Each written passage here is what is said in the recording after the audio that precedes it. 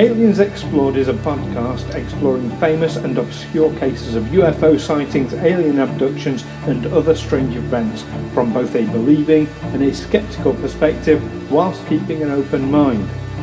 I'm Stu Jackson, a professional actor and amateur ufologist with a particular interest in the crop circle phenomenon. I'll be debating that otherworldly visitations are real. The truth is out there. And I'm Neil Kelly. I'm a professional actor as well and used to work for the military as an intelligence analyst.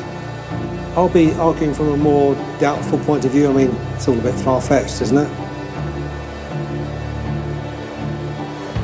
There are few figures in ufology as controversial as Stan Romanek. There hardly seems to be any form of contact with an otherworldly presence that Stan hasn't allegedly had. But is he just a con artist, faking these events for attention, as many claim, or is there more to his story than meets the eye? Join myself and Neil here on Aliens Explored as we discuss the intriguing case of Stan Romanek. Hello listeners and welcome back to Aliens Explored, your weekly look at all things mysterious in the skies and beyond. I'm one of your hosts, Neil Kelly. And I'm your other host, Stu Jackson. And you actually prepared that intro today. No, I didn't know, but I'm kind of getting the hang of it now. You know, I don't do a Boris Johnson and burble and mumble and yes, so much anymore. So with waff, yeah. Something in that in manvidat cognitio viris. Yes, indeed. We've got quite an interesting episode this week, haven't we? But how have you been keeping? I know you've been away, haven't you? I've been abroad. I went to Holland for the weekend to meet my new grandson, who was born in November, and I met his dad for the first time as well. Hey! I already knew my daughter quite well. Yes. And as a consequence, I am now self-isolating. I've been forced to self-isolate for 10 days, although this is day 5, so if I wanted to, if I suddenly had a reason to, I would be allowed to pay probably about 150 quid for a PCR test to be released from captivity. Which something I would only do if there was a good reason to go out. If, for instance, if someone offered me a good job that I'd have to be out for. But this is something that our viewers in the listeners in the UK might find very expensive. If you're thinking of going abroad, there's an extra sting in the tail because you have to pay for a PCR test within 72 hours of departure.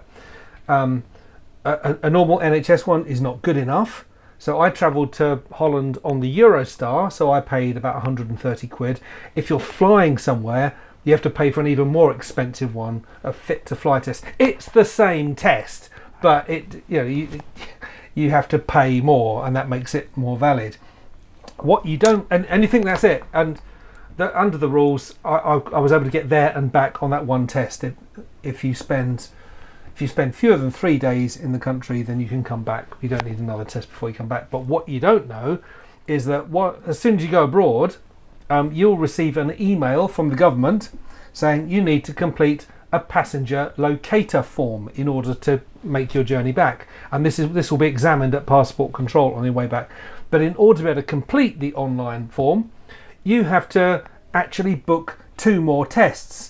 One for day 8 and one for day 2 and one for day 8 of your isolation, which doesn't allow you to do anything. You just have to book those and pay for them. That cost me an extra 200 quid in order to be able to complete the form, to be able to go through the passport control.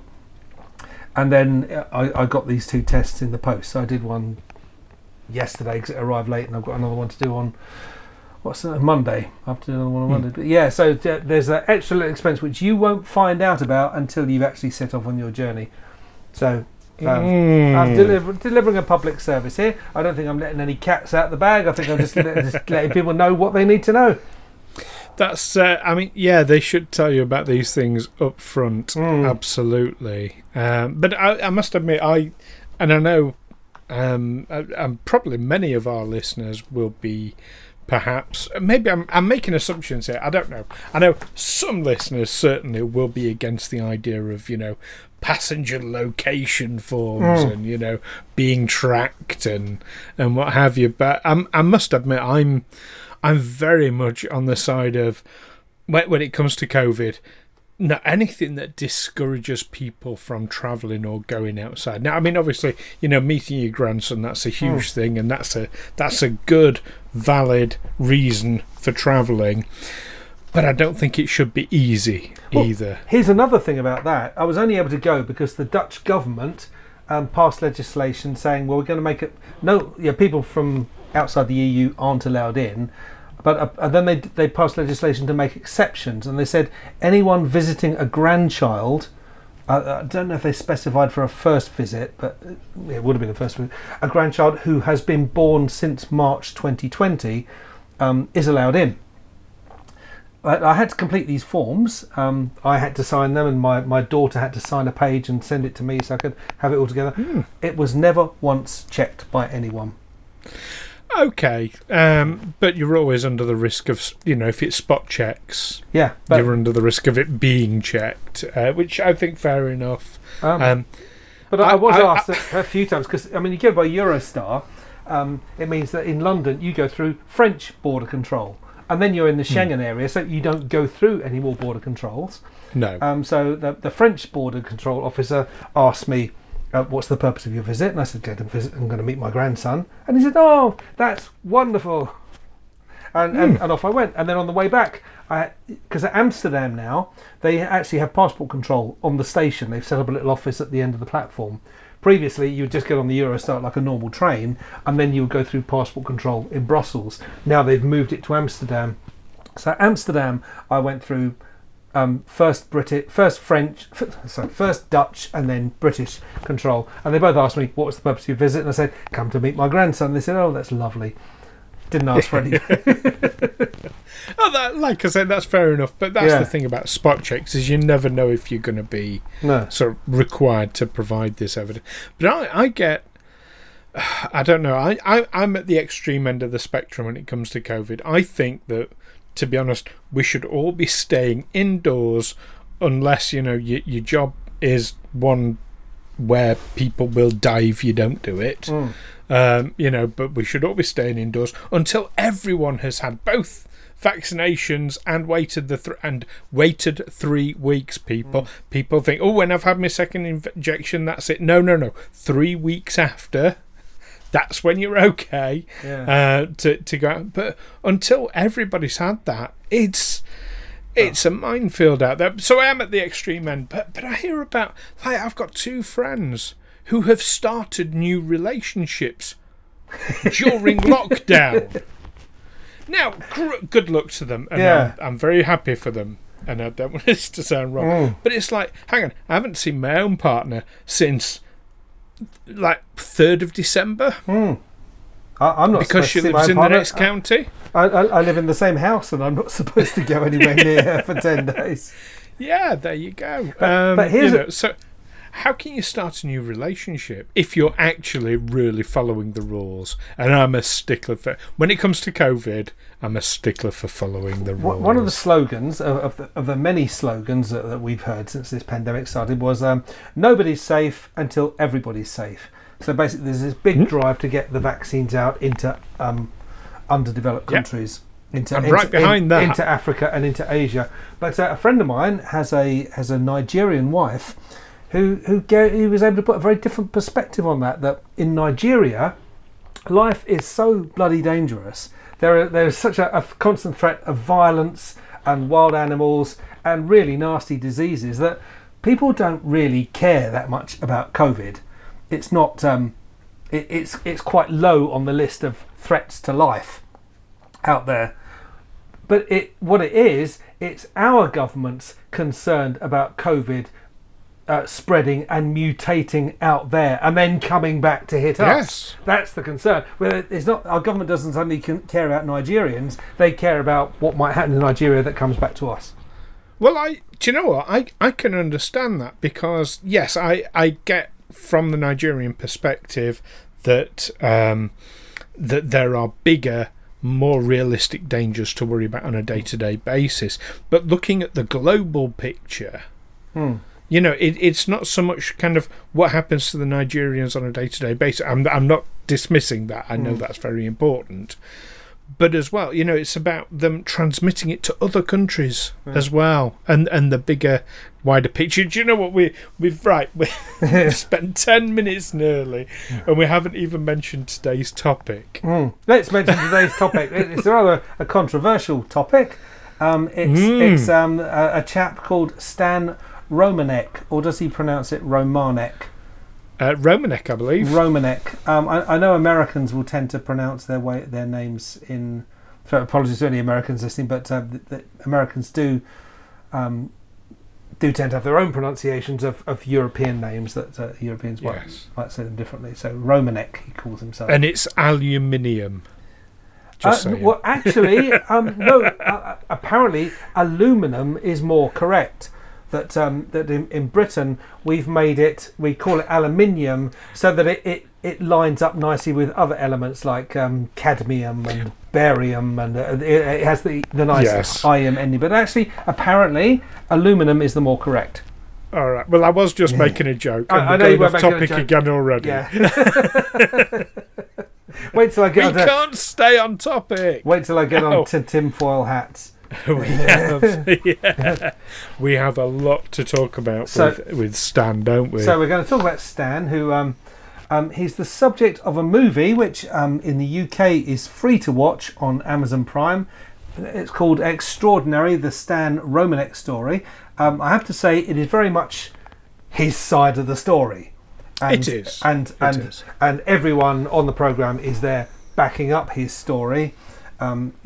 And where there has been some scepticism or doubt about his story, it's only kind of put up as an Aunt Sally to be knocked down again. So, well, just to nitpick ever so slightly, you called it a movie. It's a documentary.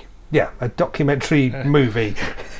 Yeah. There's a different. Movies are fictional, tend to be fictional, which I mean, some would argue that for Stan Romanek's story. I'm certain. People do, yeah. I mean, watching it, I saw. He's got a vast amount of video footage to back up his claims of UFOs and ET visitations. Some of it, you could easily be faked. And Stan himself says the thing he's gotten the most flack about is there's a section where there's an ET looking in the window. He thought he had a peeping Tom, he says. So he set up a camera and they see his little ET pop up and look in the window and pop down again. And you see one bit where Stan actually goes into the room and looks out the window, then does this sort of hop back, which looks a bit like bad acting to me, actually. A bit staged, but yeah, you can see how that could easily be faked. You can go down to any kind of joke shop and get a model ET and a little puppet or something that pops up. The same with the one peeping around the French windows as well. Well, the other one, the one peeping round the French windows, that one is a little more complex. You do see it blinking. Yeah, but there could still be a puppet or someone in a costume. Theoretically, yeah. But the thing I decided was, well, this is... I guess you've got to be fundamentalist about it, like the Bible. You either believe it or you don't. And if any of this is faked, then that leads to suspicion that a lot more of it is faked. Well, I don't know. What I will say is... I'm going to disagree with you, surprisingly. I'm sure. What I'd say is, Stan, if you're listening, feel free to come and put me right. But all I'm saying is, I'm not saying you faked it. What I'm saying is, there was a lot of stuff there that I thought, well, I could probably fake that. It was fakeable. Fakeable, yes. So not necessarily faked, but fakeable. Well, that's... so one of the things that strikes me about his story... is that this could almost be you get a list of all the different things that's happened to him or allegedly happened to him that he claims. It could be literally a list of every possible UFO type encounter that there is on the books. Numbers You've 1 got- through 7, isn't it? the Close Encounter, great, which we talked about in a previous episode. Well remembered. He talks about UFO sightings. He talks about psychic contact with aliens, and he talks about them putting equations in his head that he then writes out in his sleep. He talks about abductions. He talks about wounds, which leads on possibly to alien implants. He talks. The only thing I feel is almost missing is like crop circles, but even then there's like scorched round areas in his garden on the grass, and things like that.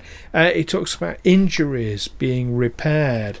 There's even EVP, which is electronic voice phenomenon, which is normally more associated with the paranormal. Aliens comes under that, Stu. With ghosts and such like, and contacting people from the other side. That he's had that done in his house, and that got allegedly positive results. There's references to shadowy government operatives like Men in Black almost threatening him or attacking him. Orbs plays a part in it. I'm just going through my list here. There's videos that we talked about of actual alien entities. He's had phone calls allegedly from alien entities. There's comes into the hybrid children thing. He's come up with stuff under hypnotic regression. It is just a list of every possible type of alien encounter that there's ever been. I would like to point out the contrast between the movie, the documentary Extraordinary, and what happens if you Google Stan Romanek and look at his Wikipedia page. They come from two diametrically opposite directions. Well, do you know what? I was in two minds whether we should be going into his criminal conviction. I think let's talk about it now. Okay. Let's to clear the air. Get it out the way a little bit. Yeah. So I'm a little bit uncomfortable talking about it, partly because of the subject matter, but in a bigger scheme of things, because there are things that he claims and alleges that, by giving it airtime, almost sounds like being an apologist for him. But let's address the elephant in the room, because it's the first thing. Let me read the first sentence on his Wikipedia page. Stanley Tiger, in inverted quotes, Stan Romanek, born 1st of December 1962, is an American author, alien abductee claimant, and convicted sex offender for child pornography crimes. That's the first sentence you'll read on Wikipedia, so we can't not really address that. And to get a measure of the kind of person we're dealing with and his defence. On the 8th of August 2017, he was found guilty of felony possession of child pornography. On the 14th of December same year, he was sentenced to serve 2 years in a community corrections facility. He's now a registered sex offender in the Level 3 programme for severe deniers. So he's unable to use computers. I was going to suggest, Stan, if you want to ever get in touch with us and put us right on anything, that'll probably be a bit difficult for you. Although he's unable to use computers unmonitored or contact children under 18 without special approval. He was resentenced on the 30th of November 2020 to 10 years of sex offender intensive supervised probation for violating the terms of his original sentence. I don't know what he did to violate. It doesn't say what he did to violate his sentence, but I guess just using a computer unsupervised would do that. That would do that, but it's probably not a good idea for us to speculate about what it might have been. No, we're not trying to excuse him. From both sides of that coin. It's only mentioned in the documentary as an epilogue, and really is just words on the screen saying that he was convicted. However, and then it brings up news headlines of people apparently having child pornography put on their computers by a virus. Well, when the documentary was released, so you've got to look at the timings of these things, he had been arrested. He didn't mention when he was arrested. You said about him being convicted in 2017. He was arrested back in February of 2014. So that's a long time. I don't know how long these things normally take. I'm thankfully very ignorant of such things. And there are some gaps here. So what was he arrested for that made the police take his computer? He was arrested under suspicion of child pornography. But normally someone suspected of child pornography, it's because they're in communication with other paedophiles. And there doesn't seem to be any indication that he was. No. So the end of the documentary, because you've raised that, they make a point of saying that he had been arrested, but that he will have his day in court and his side will be heard. And before you're too quick to judge, bear in mind there's all this. And yes, they come up with a number of headlines from different publications that claim evidence of viruses causing child pornography to appear on computers, and FBI planting child pornography on computers and things like that. They don't say this is what's happened to him, but they're saying keep an open mind. It would be a very good way to discredit someone. Well, yes, and it has been shown that there have been government programs that have done exactly that. So yes, there is that.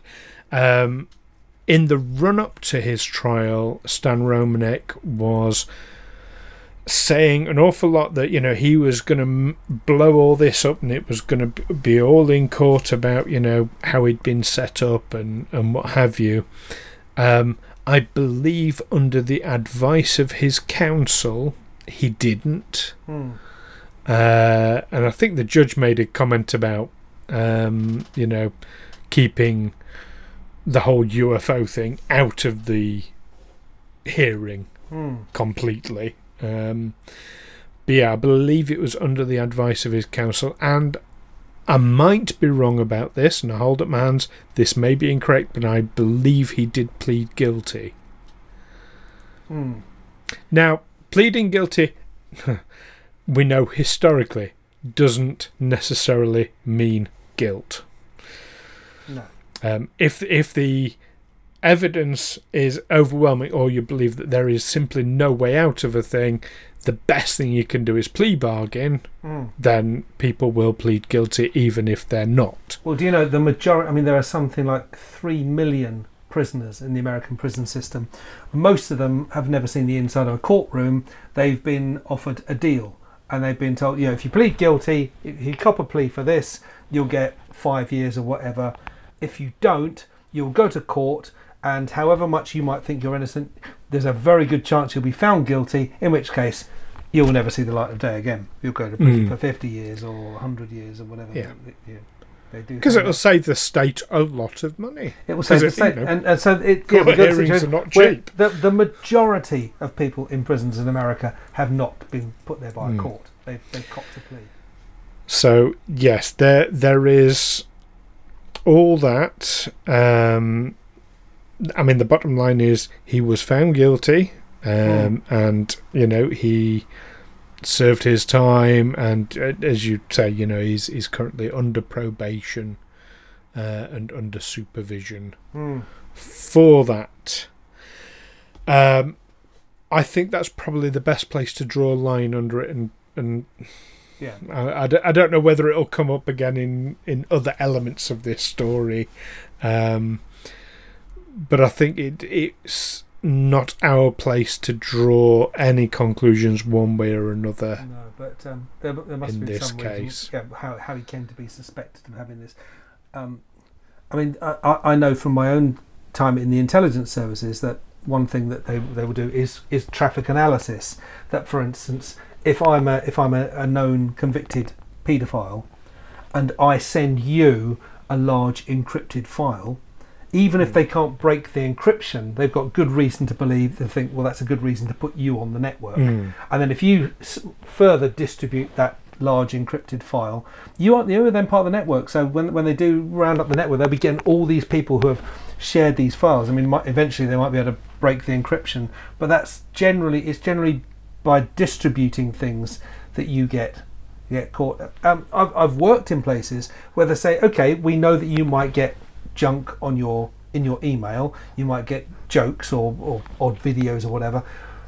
We're not going to do anything if you just receive something, because nobody can help what they receive. But if you start passing this stuff on, then then there could be trouble. So okay, that's that's food for thought, because as we do a number of podcasts, you're always sending me files. Some of them quite large files. quite large files, yes. Just clarify for our viewers, I'm recording this on a standalone Zoom microphone, and at the end of this recording, I will transfer this over to Stu, and he will edit it into his own recording. Are you recording on the same device, or are you using something else? But he will integrate them. I record directly into GarageBand now.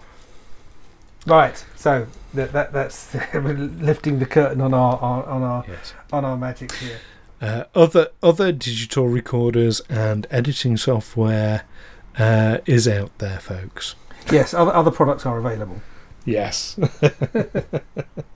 Fantastic. Okay, so that's that side of the. I mean, one of the reasons I'm hesitant to kind of go into much is you will hear people say things like, "Well, there's no smoke without fire," and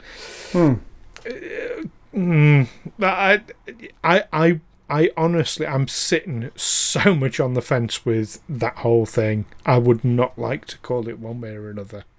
I'll be honest. I don't think we have to particularly like someone or accept their lifestyle or anything like that to look into their claims. We're here to talk about UFOs and paranormal phenomena and such, extraterrestrial phenomena. And if someone who's making these claims happens to be, the worst kind of criminal, we can still take an interest in their claims and look at how well they stand up, which is what we're doing here. We're certainly not defending child pornography.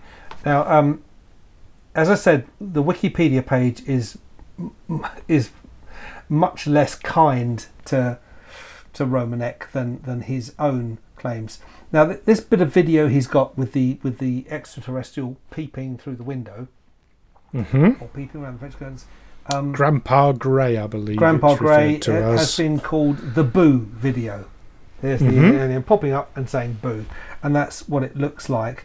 Now, someone suggested that Romanek take a lie detector test over the authenticity of the Boo video. Romanek agreed to this test.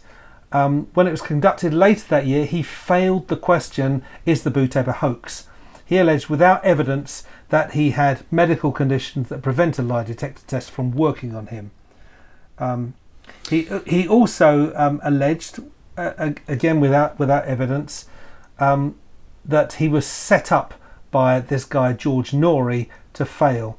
Romanek made an unverified claim that he consulted a video expert, stating without evidence that the Boo video would have cost $50,000 to fake. I don't believe that. A paranormal claims investigation group, like our friends in Utah perhaps, in this case it's the Rocky Mountain Paranormal Research Society, said they produced their video for about $90. Yeah, I'm a filmmaker. I if he's getting charged $50,000 for it, then I can give him my card and do it for a lot less. Just to clarify one thing, that now you talk about a lie detector test. Yeah. Now, technically, it's not a lie detector test. It is a polygraph. A polygraph. We call it lie detector, but yeah, it's a polygraph. We call it that, and it's a misnomer because it is not.